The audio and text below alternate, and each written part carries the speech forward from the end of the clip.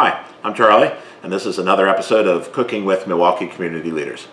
Cooking with Milwaukee Community Leaders is available both in podcast form, wherever you get great podcasts, and on video on our YouTube channel, Cooking Secrets for Men. So I want to introduce my guest today, David Lee. David? Charlie, so good to be here with you. Pleasure. Thanks for coming. David is the president and general manager of Radio 89.7 Milwaukee, which is our NPR station, WUWM. I have to say it that way because I always... That's how you hear it, right? I put an extra U in. Well, that's UWM. That's also like that's also the way in your radio voice, right? WUWM. Right. So David is on a couple of lists that I wanted to talk about. First, you're on the list of the 35 most influential Asian Americans here in Wisconsin. And then you're on. It's a big list, though. I'm one of 30. I'm one of 35, but that 35 is real. There's a lot of 35s. That's great. Well, you're on it. And then you're on a list of notable minority executives here in Wisconsin. So good list to be on. So let's talk about your upbringing, your backgrounds, where you're born, where you grew up, and leading up to going to college, because that certainly lays the foundation for who you are today. Yeah, so I was born in Taiwan. I was born in Taipei. My parents came here when I was one. They had $600 in their pocket when they came to America with a little baby, which is incredible because I can't imagine moving to Racine with $600 in my pocket. Like right. It seems like an unbelievable thing to do. And grew up in San Francisco, and then college in New York State. Right. So you at college, you went to Vassar. Yeah. Poughkeepsie. In Poughkeepsie, yeah. You got a degree in film and drama. Yep. And then subsequently went to Georgetown University School of Business in my hometown of Washington, D.C. I did a certificate program there. Not actually, they didn't admit me, but okay. It was, yeah. All right, so talk about what it was you wanted to accomplish after you graduated, where you thought your career would take you. So I graduated from Vassar with a degree in film, and I wanted to become Chinese George Clooney, right? And so after a couple of different odd jobs in Boston, one of which being a cook, as we'll talk about a little bit later, I got hired to write a screenplay, which got me out to Los Angeles, and gave becoming Chinese George Clooney a real shot. But unfortunately, like most people who move out to LA, I became a statistic. Became a waiter or bartender or something. That is an interesting. But eventually you morphed into working in the nonprofit area. So talk about how that transition, going from the Asian George Clooney to working in nonprofits. Like most people who go out to Los Angeles, right, they end up bartending or becoming a server in a restaurant. My job after the money ran out was I became a government relations professional at the Jewish Federation of Greater Los Angeles. And that was, I think, the first time in my life where I really began to see that you could do well by doing good.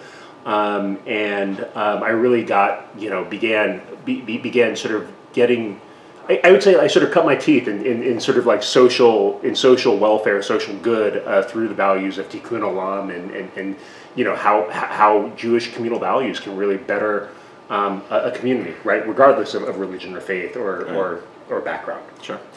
So you spent about 10 years as the executive director for Feeding Wisconsin. About 10 years. About 10 years. And so you were instrumental in expanding the food banks here in Wisconsin. That's and right. So talk about that, because food scarcity is a huge issue in some of our communities, and it's not just local, it's across the country. Yeah, so when I was at the Jewish Federation in 2008, they began during the banking crisis, they started seeing their mid-level donors start showing up at the Jewish food pantry that they invested in, and so I got to create the Jewish Federation of LA's anti-hunger initiative, and so that really got me into the world of anti-hunger. And as you mentioned, I spent some time at Feeding American National and then at Feeding Wisconsin, and I think the challenge really is that hunger is not a food production problem, right? We have more than enough food in the world. We waste actually more than we waste more food than we need, right? It's a distribution problem. It's about distributing not only the food to the people who need it, but also money, resources, sometimes power, right, for people to access it. And so I think when people think about food scarcity, right, it's not scarcity. It's really how people are able to have the resources they need to be able to procure food on their own. Right. Since you're aligned with UWM, do you know who Johnny Vaccaro is? I don't. Oh, she's a young woman who's been on the show, and she is fighting food scarcity. Lives in River West, works full time, goes to UWM full time, and she makes healthy meals for people in need, right, and delivers them on her bike. Oh my God, that's incredible. She's wonderful, and she's just her group is called, and a nonprofit called Sauce Milwaukee. Yeah, it's great. That's incredible. So yeah, she's another one, but it's like you said, it's just that she is out there trying to take part of where people are throwing stuff away. She goes to grocery stores and restaurants, and they just give her stuff that they were going to trash, and she uses it to make mostly vegan, mostly vegetarian, healthy meals, and distributes them throughout. So we can talk about her later. But hers is an interesting story. That's incredible. So some other nonprofit work that you've done. Yeah. You were the chief philanthropy officer for Ascension, Wisconsin. Yep. And then you were at Imagine MKE, which is an arts advocacy group here in Milwaukee. So talk about that work in the community. Yeah, so I was the inaugural CEO at Imagine MKE, which, as you said, is Milwaukee's arts advocacy office, and it's such an incredible, it's such an important role, partially because Milwaukee, as you know, has incredible arts and culture organizations, and no real advocacy office to be able to lift up that story, right? Sure. I mean, in Wisconsin, you may know the stat that we are 50th or 49th in the nation in public funding for the arts, and so this incredible arts infrastructure, big, middle, and small sized organizations are all supported by philanthropy, essentially, right? And people who buy tickets, and so.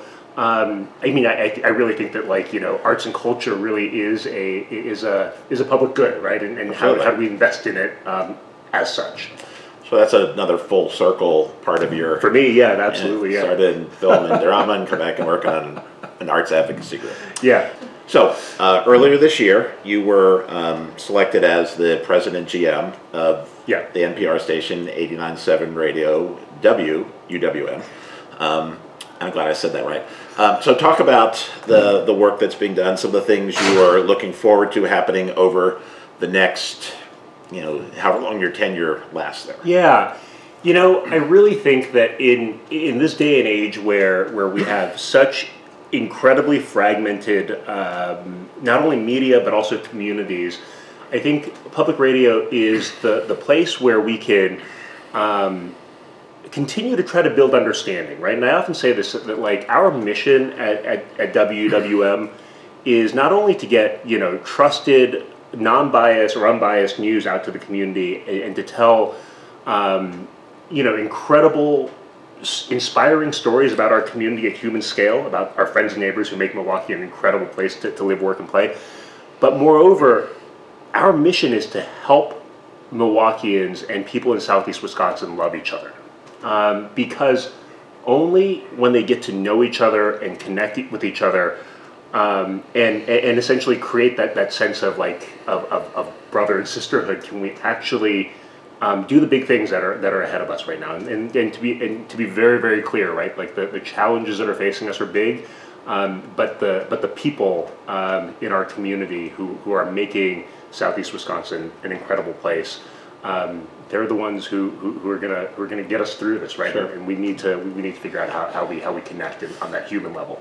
So that's another full circle situation for you, because you were a DJ in college. Yes. An overnight DJ. So did you? Did you ever have the time when you kind of slipped and said some words that you probably shouldn't have said on the radio? In Mandarin. In Mandarin, I would, and I don't know if they can revoke our FCC license now, 30 years later, but statute of limitations. Yeah, probably over. But no, I've never run afoul of FCC regulations ever in my life. My son was a DJ in college. He went to Miami of Ohio, and he did a show called the Classic Rock Oasis, which college music, they're not playing classic rock. So he was a contrarian, much like his father. But he would every once in a while slip and he'd say, my program director's not listening. So I said, no, look, you gotta, just watch your P's and Q's there. Yeah. And then he did play-by-play when he went to grad school in Tampa, University of South Florida. He did play-by-play for basketball and baseball, and I loved it. So I know how much that was probably a fun thing, but it's interesting that it's, full circle. And another full circle thing, so this is a show where we talk, we cook something, and then we eat it. And you had mentioned before, you were a chef. I was. You worked at Grafton Street. Grafton Street. It's still there. It's still there. Square, right? Yes, that's right. It's still there. Yeah. So, given that you have a background as a trained chef, what are we cooking today? We are making Cacio e pepe, which is one of my favorite things to eat in all of Italian cookery, or I guess Roman cookery. Right. And so we were discussing this before. The word cacio is the Roman dialect word for cheese, not formaggio, which is the Italian word. So we're cooking cheese and pepper with pasta, and we're going to love it because it's going to be great. Okay. All right. So we've done a little prep work. Give us a minute or two to set up, and then we'll be back cooking cacio e pepe. All right, David. Take it away. All right, so cacio e pepe, super easy. It's basically 4-ish ingredients: pepper, cheese, pasta, pasta water. So the most important thing is to salt your pasta water. Probably a little bit less salt than you would put in pasta water, because here's the secret, Charlie, or here's my secret about cacio e pepe. Cook it in less water than you would for a pasta, because you want really the starches to express, right? You want to have really, really starchy water, because that's the secret of a really great cacio e pepe. All right, so you're using bucatini, which many people don't know what it is. Why don't you tell us what bucatini is? Bucatini is this incredibly thick pasta with a hole in the middle. So it's got great body, and the hole theoretically, or at least in my experience, really catches the cheese and pepper sauce that we're making. We're using about half the box of pasta. Here's the other thing about cacio e pepe is that it's definitely meant to be eaten right when you make it, right? Because this thing doesn't really doesn't keep well. Right. Yeah. So and we roasted some broccoli with a little olive oil and garlic. That was at 420 degrees for about 20 minutes. There you go. So basically, get your pasta in, and you gotta always give it like the nice first good stir, right, to make sure they don't stick. Right. A lot of people like to just put it in the pot and then walk away. Well, that's not how you cook pasta. Right. You gotta get it going, right, and then you can let it go for a bit. So after we get the pasta going, we're going to you've put some pepper. We've got that over here. So freshly ground pepper, cracked pepper. This is about a tablespoon, and we're going to toast it in this cast iron pan to get all the oils going. This would be my job, is to watch the pepper. Right, so we're on medium low here on the. It's just going to toast to get those oils and flavors.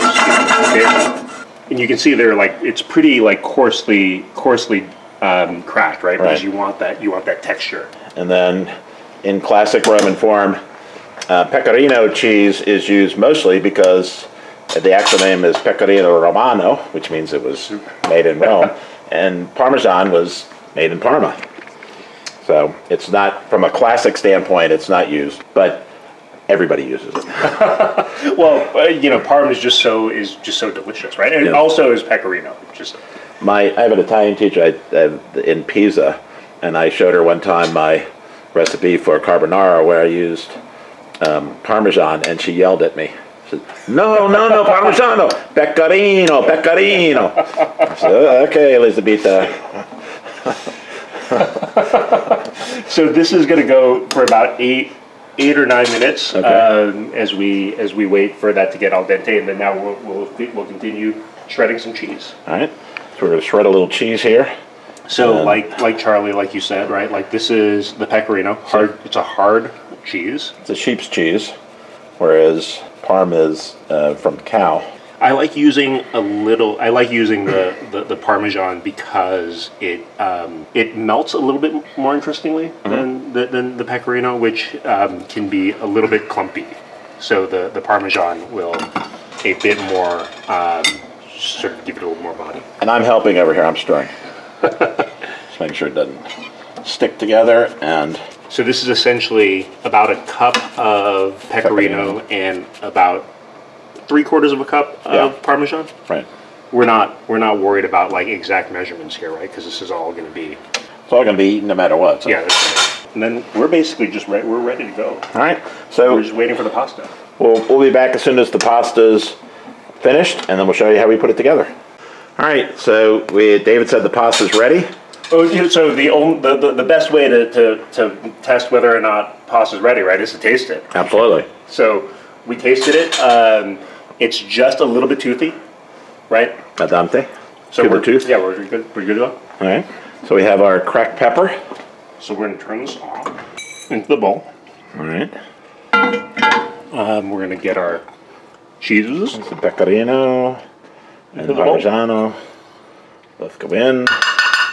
Make sure you get all of it. Absolutely. Oh my goodness. Get that mixing a little bit.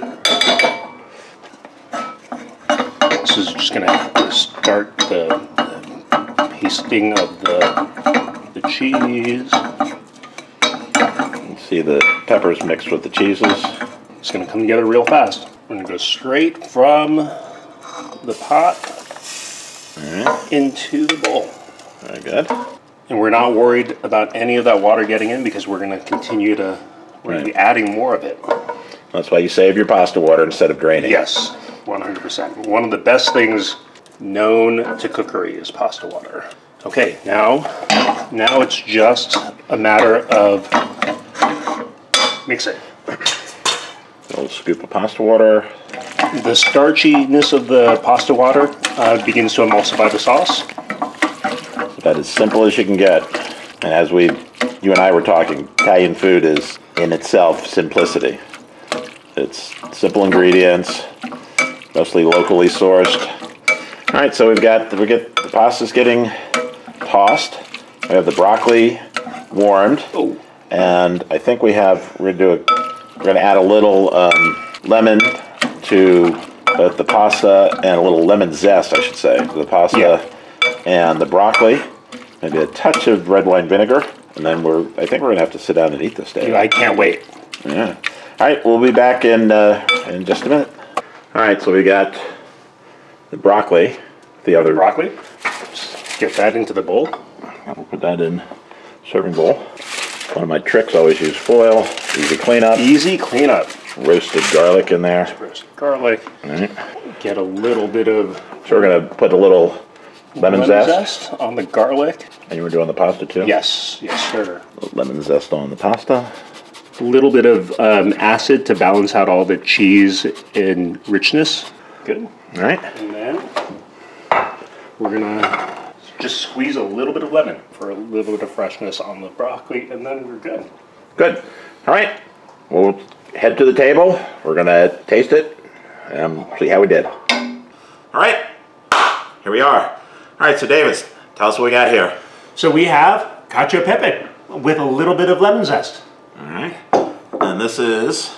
Roasted broccoli, olive oil, lemon, and garlic. All right. You're the guest. I get to go first. Absolutely. Because I'm going to eat all the leftovers. This is why you host this show, right? Absolutely. Has it nothing else to do except this is my breakfast, so. Same here. This is great. So I'll serve us a little broccoli. Are you a garlic person? I am. Oh, good. So am I. So. Love it. Roasted garlic is few things like it. I feel like the folks who leave the roasted garlic aside don't understand the lovely sort of like charry flavor. Okay, so I cheated you. Gotta make sure we get it. There we go. All right, so we're good there. All right, I'm gonna put mine right here. Napkin in my lap. A little pasta. And all you people out there who cut your pasta, stop it. Twirl it with a spoon. Yeah, come on. Hey, big boy. All right, just give it a taste. Does that happen? People cut their pasta still? Oh, yeah. Wow. I'm such a food snob, it's just hard to watch. So simple. The cracked pepper makes such a difference instead of just the shaking, some jarred pepper on. So your trick was to take a hard bottom pan and rock it back and forth to crack it. And it makes a difference. And the cheeses just kind of flow to the pasta. I can't tell you if it's in the middle of the pasta, but sure it is. I must taste the broccoli. The pecorino really is like sort of a distinct flavor that's unlike any other cheese. I wish my wife liked broccoli garlic as much as I did, because I'd cook it this way every time. But the garlic just, especially when you get a nice charred piece of roasted broccoli. Fabulous. One more bite. I love the pop of lemon. It's just like so fresh. And lemon is a great ingredient to use because it's not overpowering, but it just gives it a certain little kick that enhances the flavor in a lot of different things. Yeah. So David, thanks so much. Thank you so much, Charlie, for having me. This was so much fun. I appreciate it. It was a lot of fun. Continue the great work that you do in the community as one of our community leaders. It's people we have on the show. We certainly appreciate all the work that's being done, trying to make our city a better place, and I get to eat well.